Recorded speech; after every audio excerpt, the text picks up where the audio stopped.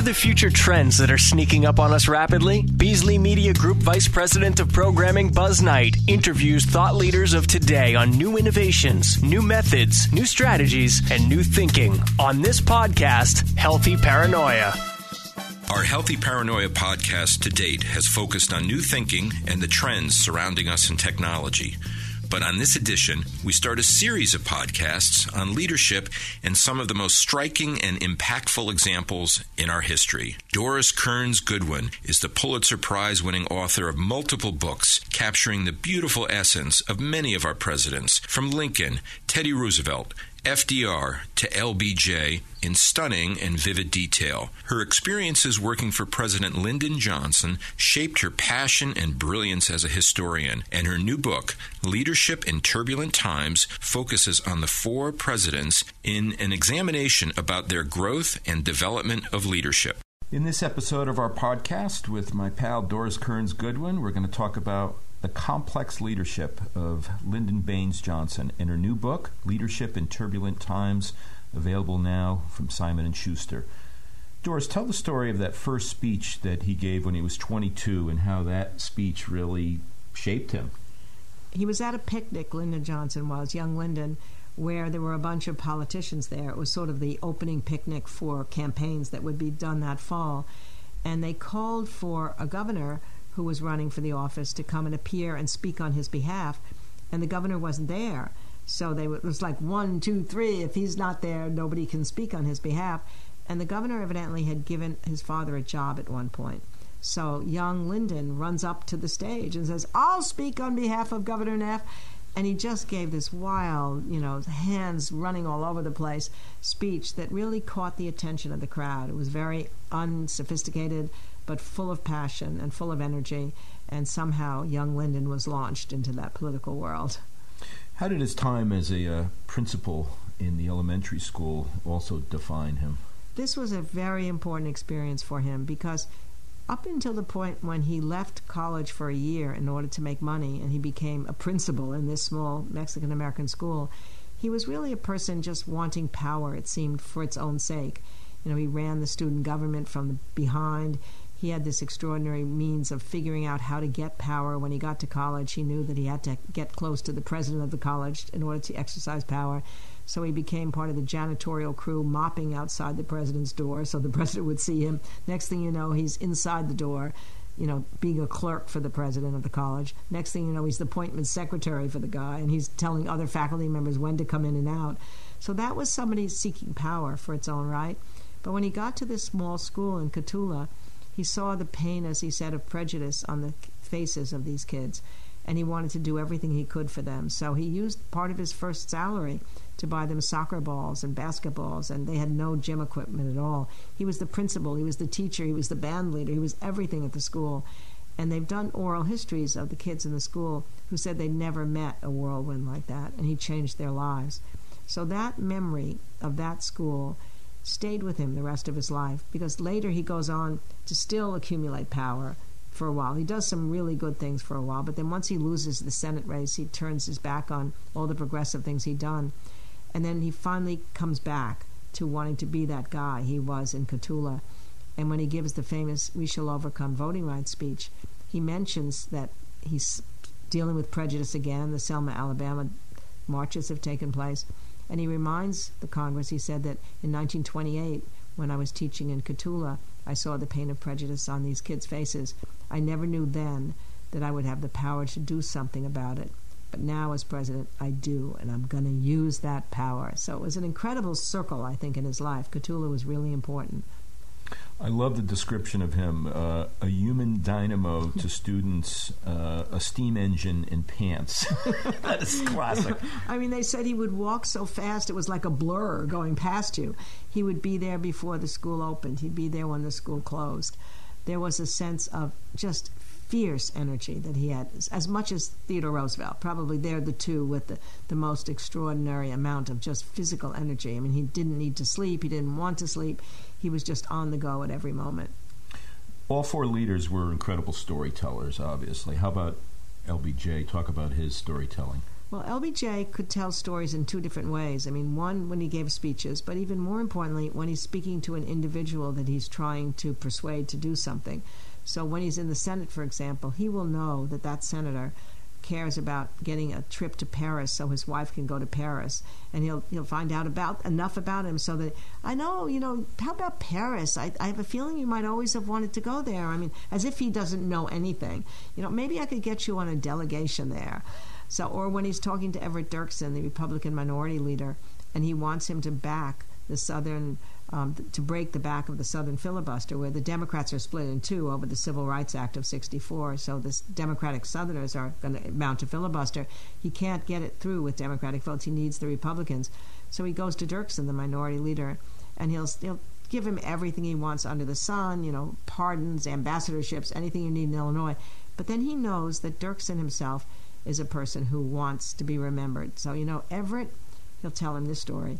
You come with me on this bill, and 200 years from now, school children will know only two names, Everett Dirksen and Abraham Lincoln. How can Dirksen resist? But then when he would give speeches, they would be best when he told a story. So he would tell the story of he had a black maid and her husband, and a black cook and her husband, and they had to drive the car from Texas to Washington when he was a senator, and they would bring their dog in the car, the Lyndon Johnson dog. And one time the husband is saying of the cook, I really can't take the dog. And he said, why not? You love the dog. And he said, I do, but it's bad enough when we have to go alone to find a place to go to the bathroom, much less to have to take a dog on the bathroom. Now, it sounds so simple, but when you tell that story and you think about, and then he'd tell it in even more broad fashion. And so my cook, she couldn't go pee anywhere, she couldn't find a place to stay at night, and then the dog is there. But somehow you tell stories, as Lincoln said, people remember stories better than facts and figures. And the story of this woman who can't even get across the country in the South by having a place to go to the bathroom, having a place to rest, and having a place to stay at night really got to people because it's so ordinary. And talk about his empathy skills and how those developed over time. Yeah, I think he was born, too, in a certain sense, with enjoying understanding other people. They said even when he was a young kid, he loved to talk to old ladies in the town and ask them how they were doing and learn about what was going on in their life. And then he developed it more. I mean, he didn't come from a privileged background. So for FDR and Teddy Roosevelt, it was more unnatural to develop that sense of empathy. I think for Lincoln and LBJ, it came inborn more so. And then he developed it as he went along when he was in the NYA, the National Youth Administration, and he ran the best program in the country for getting young kids jobs, and that feeling of excitement of knowing I can do this for these other people. He brought rural electrification power to his own Hill district, and so he saw people in his farm area who had electric lights for the first time, and he could feel what it meant for them to be able to do that, not have to wash the clothes on a board. You could have a washing machine, not to have to milk the cows with your hands, because you could have a milk machine as long as it could be run by electricity. So I think he always had it, but then at times his search for power would override what those natural instincts were, but he finally came back to it in the presidency. Describe his first things first approach to leadership. I think what he realized right from the start was that you had to have a sense of priorities at every step along the way. So, for example, when he becomes president of the United States, and the most important thing is to get the Civil Rights Bill through that had been stalled under JFK. But he knows if he goes right away for that, it will bollocks up the entire Senate. There'll be nothing else that gets through, and he will be a failed leader. And there's a tax cut that Kennedy had also been trying to get through. So he says, if I get that first, and that's not as hard to get as the Civil Rights Bill, and then if the economy does well, then I will have a foundation under me when I go for civil rights. So he has to convince Harry Byrd to go along with this tax cut because he believed it, and it was terrible to have deficits. In the old days, these congressmen cared about deficits for these senators. And he was right. He got the tax cut first, and then he could get civil rights. And always he did that at every level of his power. And he obviously became president at one of the most tumultuous times after JFK's passing. And you describe his leadership as visionary leadership. He really came into his own as a leader with that crisis, didn't he? What I mean by visionary leadership in that case is the very first night when JFK is killed, and he's sitting in his room with two of his aides. They're sitting on his big bed watching all the coverage. You're going to see the JFK cavalcade. You're going to see the killing of Oswald. I mean, the whole nation is transfixed to what he's seeing. But right that night, he has the vision of what he wants to accomplish now that he's president. He said, I want to get the Civil Rights Bill through. I want to get the tax cut bill through. I want to get Medicare through for old Harry Truman. I want to get aid to education through. I mean, every single and voting rights. He mentions the 5 major bills that night, and I'm going to do it, he said. And those all get accomplished in the next 18 months. So we'll go over some of those important leadership things and get your reaction from about LBJ. First of all, one of them, make a dramatic start. Right? Yes, he understood the importance in every position he was in of making an announcement. Here I am, in a certain sense. So when he first became Senate Majority Leader, what he did was to reward the freshman senators who were not getting really good assignments. And he convinced the older senators that we can't just keep them frozen the way you're doing. And so they would forever feel that they were in his sway as a result of him doing that.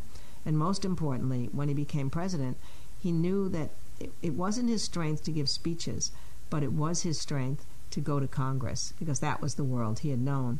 So he decided that I will make a dramatic speech only 4 days after JFK is killed, and he'll go to the Congress, and I'm going to call for a civil rights bill, which meant he was risking everything. His advisor said, you can't do that. You're not going to get it through. It's going to get stuck. Your presidency will be a failure. And he said, what's the presidency for? This is the time to throw in all the chips if you're a poker player. And it certainly was a dramatic start to go right for those bills, to unlock the stalled Congress, and to give that great speech to the joint session of Congress 4 days later.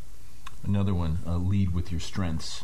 Yeah, well, I think that's what he understood, that he knew his strengths were not in foreign policy, unfortunately, and that would eventually lead to his downfall, that they were in domestic legislation. So that even though JFK had concentrated more on foreign policy than domestic, he reversed that concentration for the presidency and put all of the effort of his cabinet. Every day he would ask them, what's going on the Hill? How many bills have you gotten passed today? He'd have huge charts in his office that told him where every bill was at every moment. And he knew that was his strength, to mobilize the Congress. And so he focused on that until, unfortunately, the Vietnam War demanded some sort of focus on his part. Another one, simplify the agenda. Yes, again, I mean, there were maybe 20 bills that people wanted to get passed right away from different parts of the spectrum, and he was going to simplify it down to what should we get first, the tax cut, second, the civil rights bill, and then maybe education, and then maybe Medicare. He just had a sense of how each success could lead to the next, and you had to simplify it and not ask for too much. So he knew in passing the civil rights bill that if he could have a target set, you couldn't just have a bunch of civil rights guys running around saying pass the civil rights bill. So he wanted to get something called the discharge petition passed in the House of Representatives, which would take it away from the conservative congressman, and that needed a certain number of votes.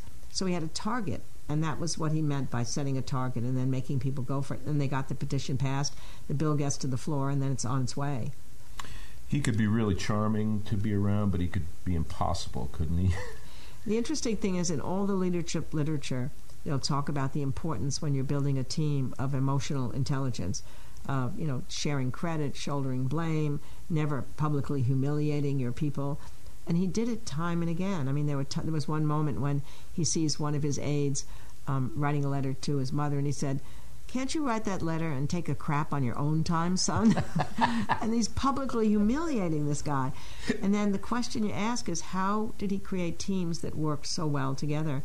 And the answer that I came to understand was that they all saw that he was working harder than them. He would, like the other people, be there in the morning and later at night than they would. But more importantly, they were on a mission to do things that mattered to the team members. When they're young members of the National Youth Administration, they know they're giving jobs to a whole generation of kids who would otherwise be lost.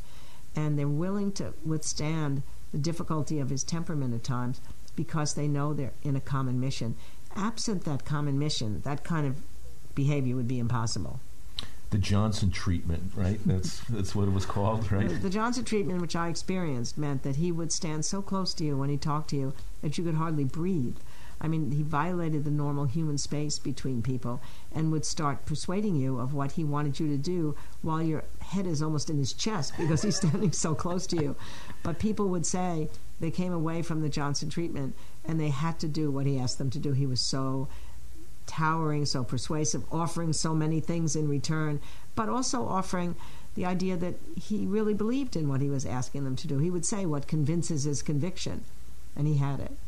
So, yes, successful as he was as a leader, he also represents many lessons in failed leadership, right, that we can learn from. Right. I mean, it seems so ironical and sad that the very strengths he had as a domestic leader were not evident in his leadership of foreign policy. I think in part because he just didn't care about it. You know, he had no passion for it. And he tried to transpose what he was doing domestically onto the world scene. He thought, if I could only meet with Ho Chi Minh like I meet with senators, I'll get him to agree to stop the war in return for I'll have a Mekong River Delta project, even bigger than the TVA, which will make the whole Vietnam flourish in agriculture. And the same extent, too, whereas he was always anxious to make decisions on domestic politics, he took center control. On foreign policy, he felt so inadequate about it.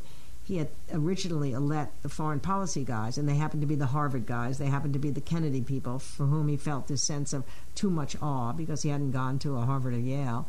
His father always told him, if you brush up against the grindstone of life, you'll have more polish than a Harvard or Yale person ever did. But he said somehow I never believed him. And so as a result, he would just wait until he had to make a decision to not lose. That was really, instead of winning and wanting to create something, he would hold back until they're telling him, if you don't make this decision now, it's going to fall. And then he would back himself into it. But most importantly, he never really fully trusted the American people to tell them when the war wasn't going as well as they would. And so a credibility gap developed when it was clear that the war wasn't doing well, and he could never recover from that. So as you got to know him, especially in his later years, how did he want to be remembered? All that he really cared about was to be remembered for civil rights. It was an extraordinary thing because he came slow to it as a Texas senator. When he finally did come to it, though, it was with his real passion. And he knew that the war in Vietnam had cut his legacy in two, so he was very sad in those last years in the White House. But he said to me if he had any hope, it would be to be remembered for civil rights. And the incredible thing is that in the last months of his life, he had suffered a nearly fatal heart attack, so he was in a lot of pain. He had an oxygen tent in his bed, and they were opening the civil rights papers in December of 1972 in his library, and he wanted to go to give the speech. And his doctor said, you can't go. I mean, you're just in terrible shape. And there was a big ice storm the night before, and he had his chauffeur driving. He said, I'm going. I don't care if this is it. I'm going. And then the chauffeur was driving too slowly. He took the wheel of the car, even though he hadn't been driving anybody, but he hadn't been driving himself for months. And he steps up on the platform, and he's in such pain that he has to put a nitroglycerin tablet into his mouth. And he gives a really wonderful speech. He just says, we're not here. It's a symposium to celebrate his civil rights stuff. I don't want to just hear about what we've done. We haven't done nearly enough. Until the black and white man stand on an equal platform, we will not have done what we need to do. And then he just said, I wasn't early to come to this civil rights thing, but now that I'm there, it's the most important thing. And then 6 weeks later, he dies. That was his last public statement. Doris, thank you. We're going to wrap up our next episode highlighting the traits of all four in Doris Kearns Goodwin's new book, Leadership in Turbulent Times. Thank you, Buzzy. Thanks to Doris Kearns Goodwin for sharing her insights from her new book, Leadership in Turbulent Times, now available from Simon & Schuster. Thanks for listening to Healthy Paranoia with Buzz Knight. Steady production guidance provided by Boston Beasley Media Group's Mark Clark.